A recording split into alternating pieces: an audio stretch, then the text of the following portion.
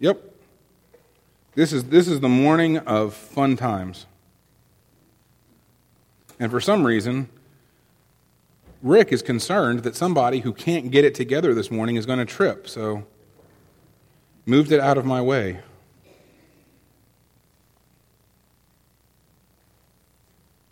What are we here for today? Well, we're here as we gather every Sunday. We're here to worship God, to proclaim His name, to sing praises to Him, to worship Him in prayer and in song and in the study of His Word. But specifically, this morning, we are here today to see two men be ordained to the office of deacon. And we're here today to recognize and install those who will continue to serve this congregation as deacons in the year ahead. And so we have to ask ourselves, what is a deacon? The word deacon comes from the Greek word diakonos. And we will see here in a little bit these towels that have been made for our deacons has in Greek diakonos on them. I am still not entirely sure how Robin got Greek into her computer, but she did it, and that is awesome. But the word diakonos means servant. So we are ordaining two men today to be servants. We are recognizing these other individuals who have served this congregation as servants. As servants. That's the broad sense of the word diakonos. Servant. But in the church, and in Scripture, it has a narrow sense, and it's an office. There are two biblical offices in the church. One is deacon and the other is elder. These are the only two offices that we ordain to formal public ministry in the life of the congregation. Deacons and elders. The first deacons are called in Acts 6. That's the story of the call of the first deacons. You've heard me read that. I read it recently when we did our deacon elections. The story of the fact that these 6 men who were called. Wait, no, 7. I know Scripture. Sure I do. It's in Acts 6. It's 7 people called in Acts 6. Anyway. They're called because what has happened? What has happened is, as the church has grown, you've ended up with Hebraic Jews. These are the Jews that are speaking Hebrew, Aramaic, and you've ended up with Greek Jews. So these are Jews who are from the diaspora, but they don't speak Hebrew or Aramaic. They speak Greek. They're Hellenized. They're Greek in culture. And so what's happened is the church has grown. We've ended up with both groups in the church. And for whatever reason, and Acts 6 doesn't really get into what has happened. It's probably a cultural thing. It's probably a language thing. The Greek widows, the Greek-speaking widows, have been left out. They've been left out of table fellowship. They are not getting their portion from the community table. And so the people come to the apostles, come to the elders, and say to them, hey, look, this is what's going on, let's fix it. And the elders say, look, we can't wait on tables. Our call is to preach and to teach. Our call is not to do that. And so they call these folks to be servants, to serve at the table. Now, we could think here that the apostles are saying, well, I'm above that kind of work. But we need to remember who the apostles were. The apostles were those who had been with Jesus. That's the rule to be an apostle. It really sort of bothers me. Sometimes you see churches these days and it says, the pastor is led by, Apostle Billy Bob Jones is our pastor. Well, unless Billy Bob Jones was alive 2,000 years ago and had a physical experience with the risen Lord, he's not an apostle.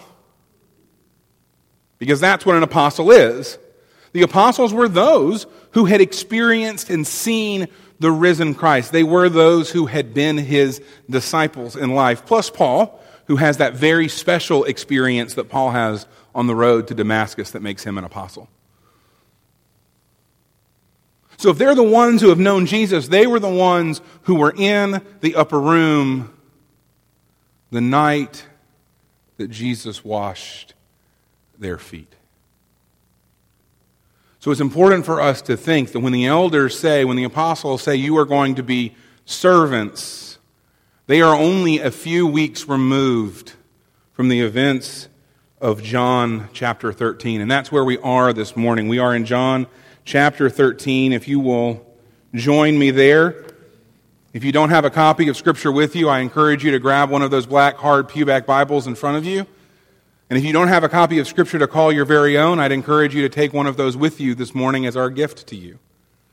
We are in John chapter 13. Will you stand with me as we read God's Word together?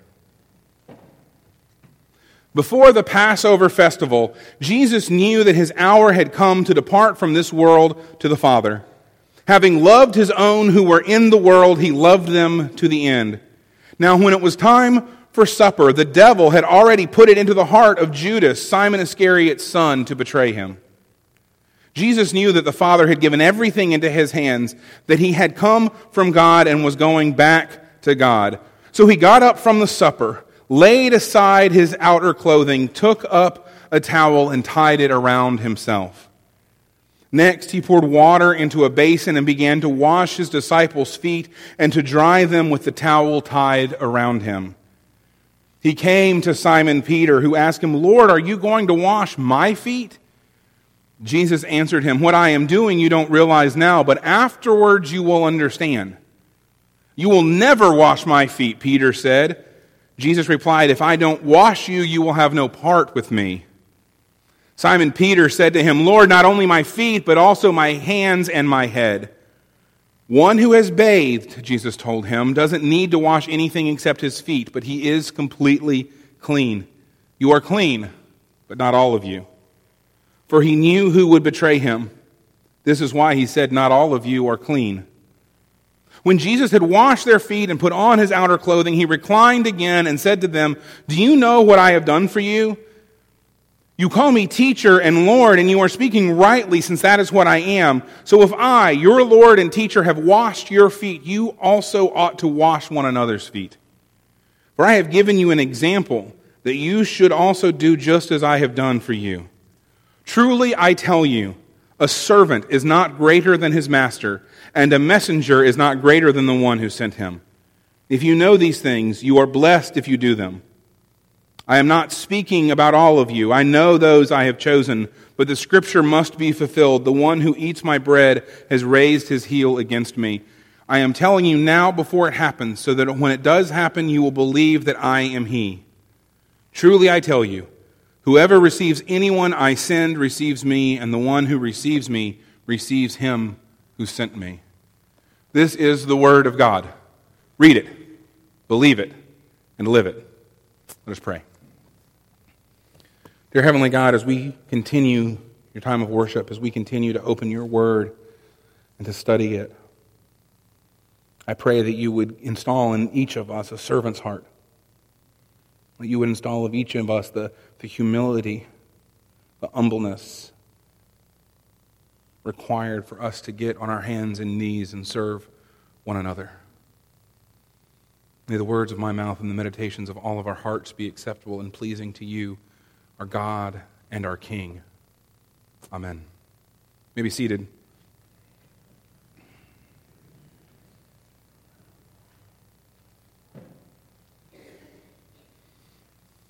So what does it mean? What does it mean that Jesus was a servant? What does it mean that Jesus took off his coat, his outer clothing, tied a towel around himself, and got down on his hands and knees to wash the disciples' feet? See, this was demeaning work. This was the work of a servant. This was the work of a slave. This wasn't something that you did for one another. This wasn't something that somebody of decent social standing did.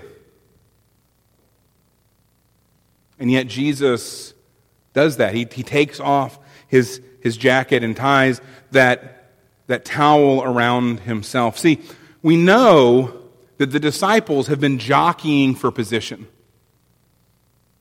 John doesn't have the story, but Matthew, Mark, and Luke have the story of the disciples coming to Jesus and being like, hey, when you come into your kingdom, let me sit at your right hand. Let me be the one who has your ear. Let me be your number two. Let me be the executive officer. Let me have the power and the status and the position.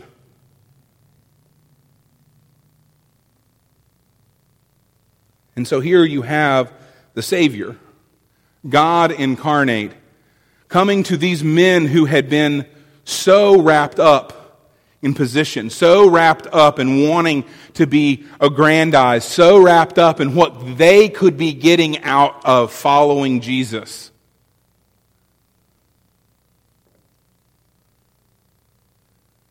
And he takes off his cloak.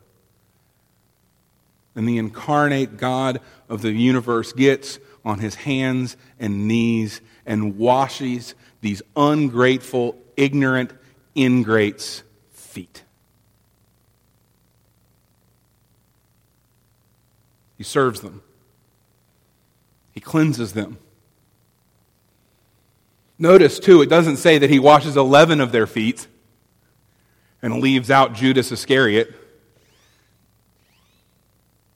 Judas has been named already in the passage, right? That he is going to reject, and he's going to betray Jesus, and yet he washes Judas's feet. Jesus knows that Peter is going to deny him 3 times, and Peter, God, I love Peter so much. Because I think Peter is so many of us. We have in our hearts this desire and this want to serve Jesus, and that somehow we always find a way to mess it up. And so here's Jesus, and he's on his hands and knees, and Peter's like, no, you're not going to wash my feet. And he goes, if I don't wash you, you won't be clean and you won't be with me. And he goes, wash all of me. And Jesus says, okay, but guess what? You're still going to betray me. You're still going to deny me. And I'm still going to need to sit on a beach in a few days and ask you 3 times if you love me, once for each of the times that you deny me. There's a passage in Isaiah many of us know. You've heard it before. It's the passage that's often called the Song of the Suffering Servant. It's found in Isaiah, at the very end of Isaiah 52 and 53. And I'm not going to read all of that today, but I'm going to read a little bit, starting with Isaiah 53, verse 3. He was despised and rejected by men, a man of suffering, who knew what sickness was. He was like someone people turned away from. He was despised, and we did not value him. Yet he bore our sickness, and he carried our pains. But we, in turn, regarded him stricken, struck down by God, and afflicted. He was pierced because of our rebellion, crushed because of our iniquities. Punishment for our peace was on him, and we are healed by his wounds. We are all went astray like sheep. We've all turned to our own way, and the Lord has punished him for the iniquity of us all. He was oppressed and afflicted, yet he did not open his mouth. Like a lamb led to the slaughter, like a sheep silent before his shearers, he did not open his mouth. This is how Isaiah describes the servanthood of Jesus. Jesus is not just a servant, he's a suffering servant. Jesus takes on our sickness. Jesus carries our pain. Jesus was pierced because of our rebellion, because of our treason against a holy and righteous God. Jesus was crushed for our iniquities. Jesus took on the punishment so that we could experience peace with God. And we are healed and restored and made whole in God because of Jesus' wounds. And yet, all too often, like Peter, we are led astray like sheep. We go our own way, thinking that we don't need Him, that we can be the big man, the one whose feet deserve to be washed, not the one to do the washing. And as we go astray, and as we turn from God, and as we enter into rebellion and into sin, Jesus takes on our punishment. The punishment for our sin, not for His. He was sinless. We are sinful.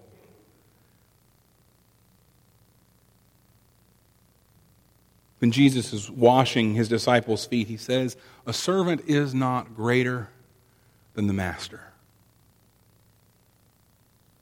We are not greater than Jesus. I know that's maybe hard sometimes for us to accept, right? Because I'm here, and I'm alive, and this is my life. But we are not greater than Jesus. And if Jesus, the incarnate Son of God, God in the flesh, gets down on His hands and knees and serves, we are not greater than to do that. If Jesus Christ, the incarnate Son of God, serves all of us by humbling Himself to the point of death, even death on a cross, we are not greater than that.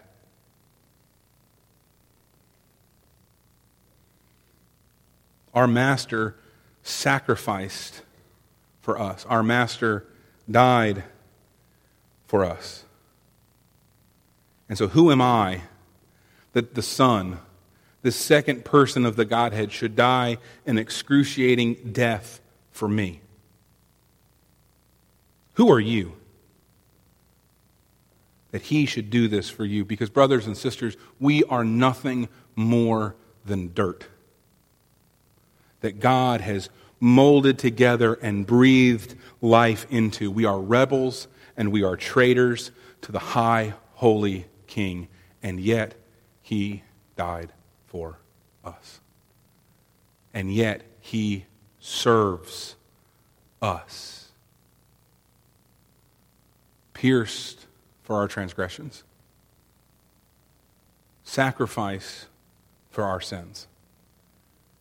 And through Him, we receive His righteousness.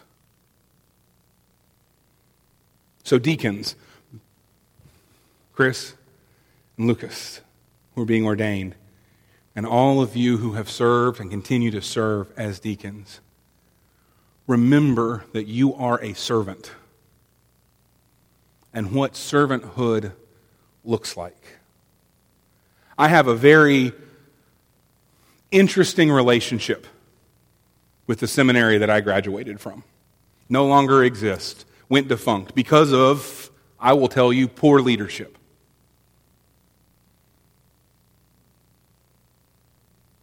Left a bitter taste in my mouth. Not my experience. My experience with the professors and the students was wonderful.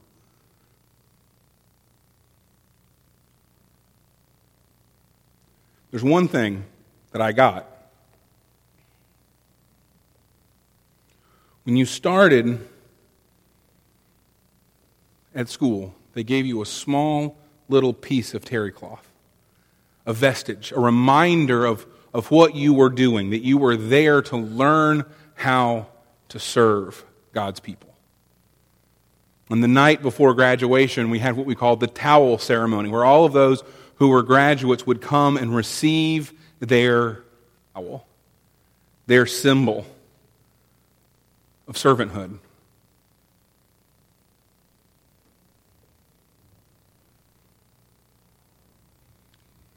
We have this morning towels for our deacons, symbols of your servanthood. I know we've never done this before. I know this is new.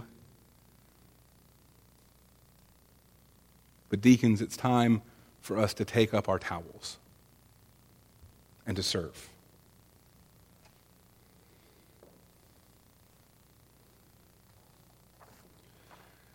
Chris, Lucas, will you join me in the front?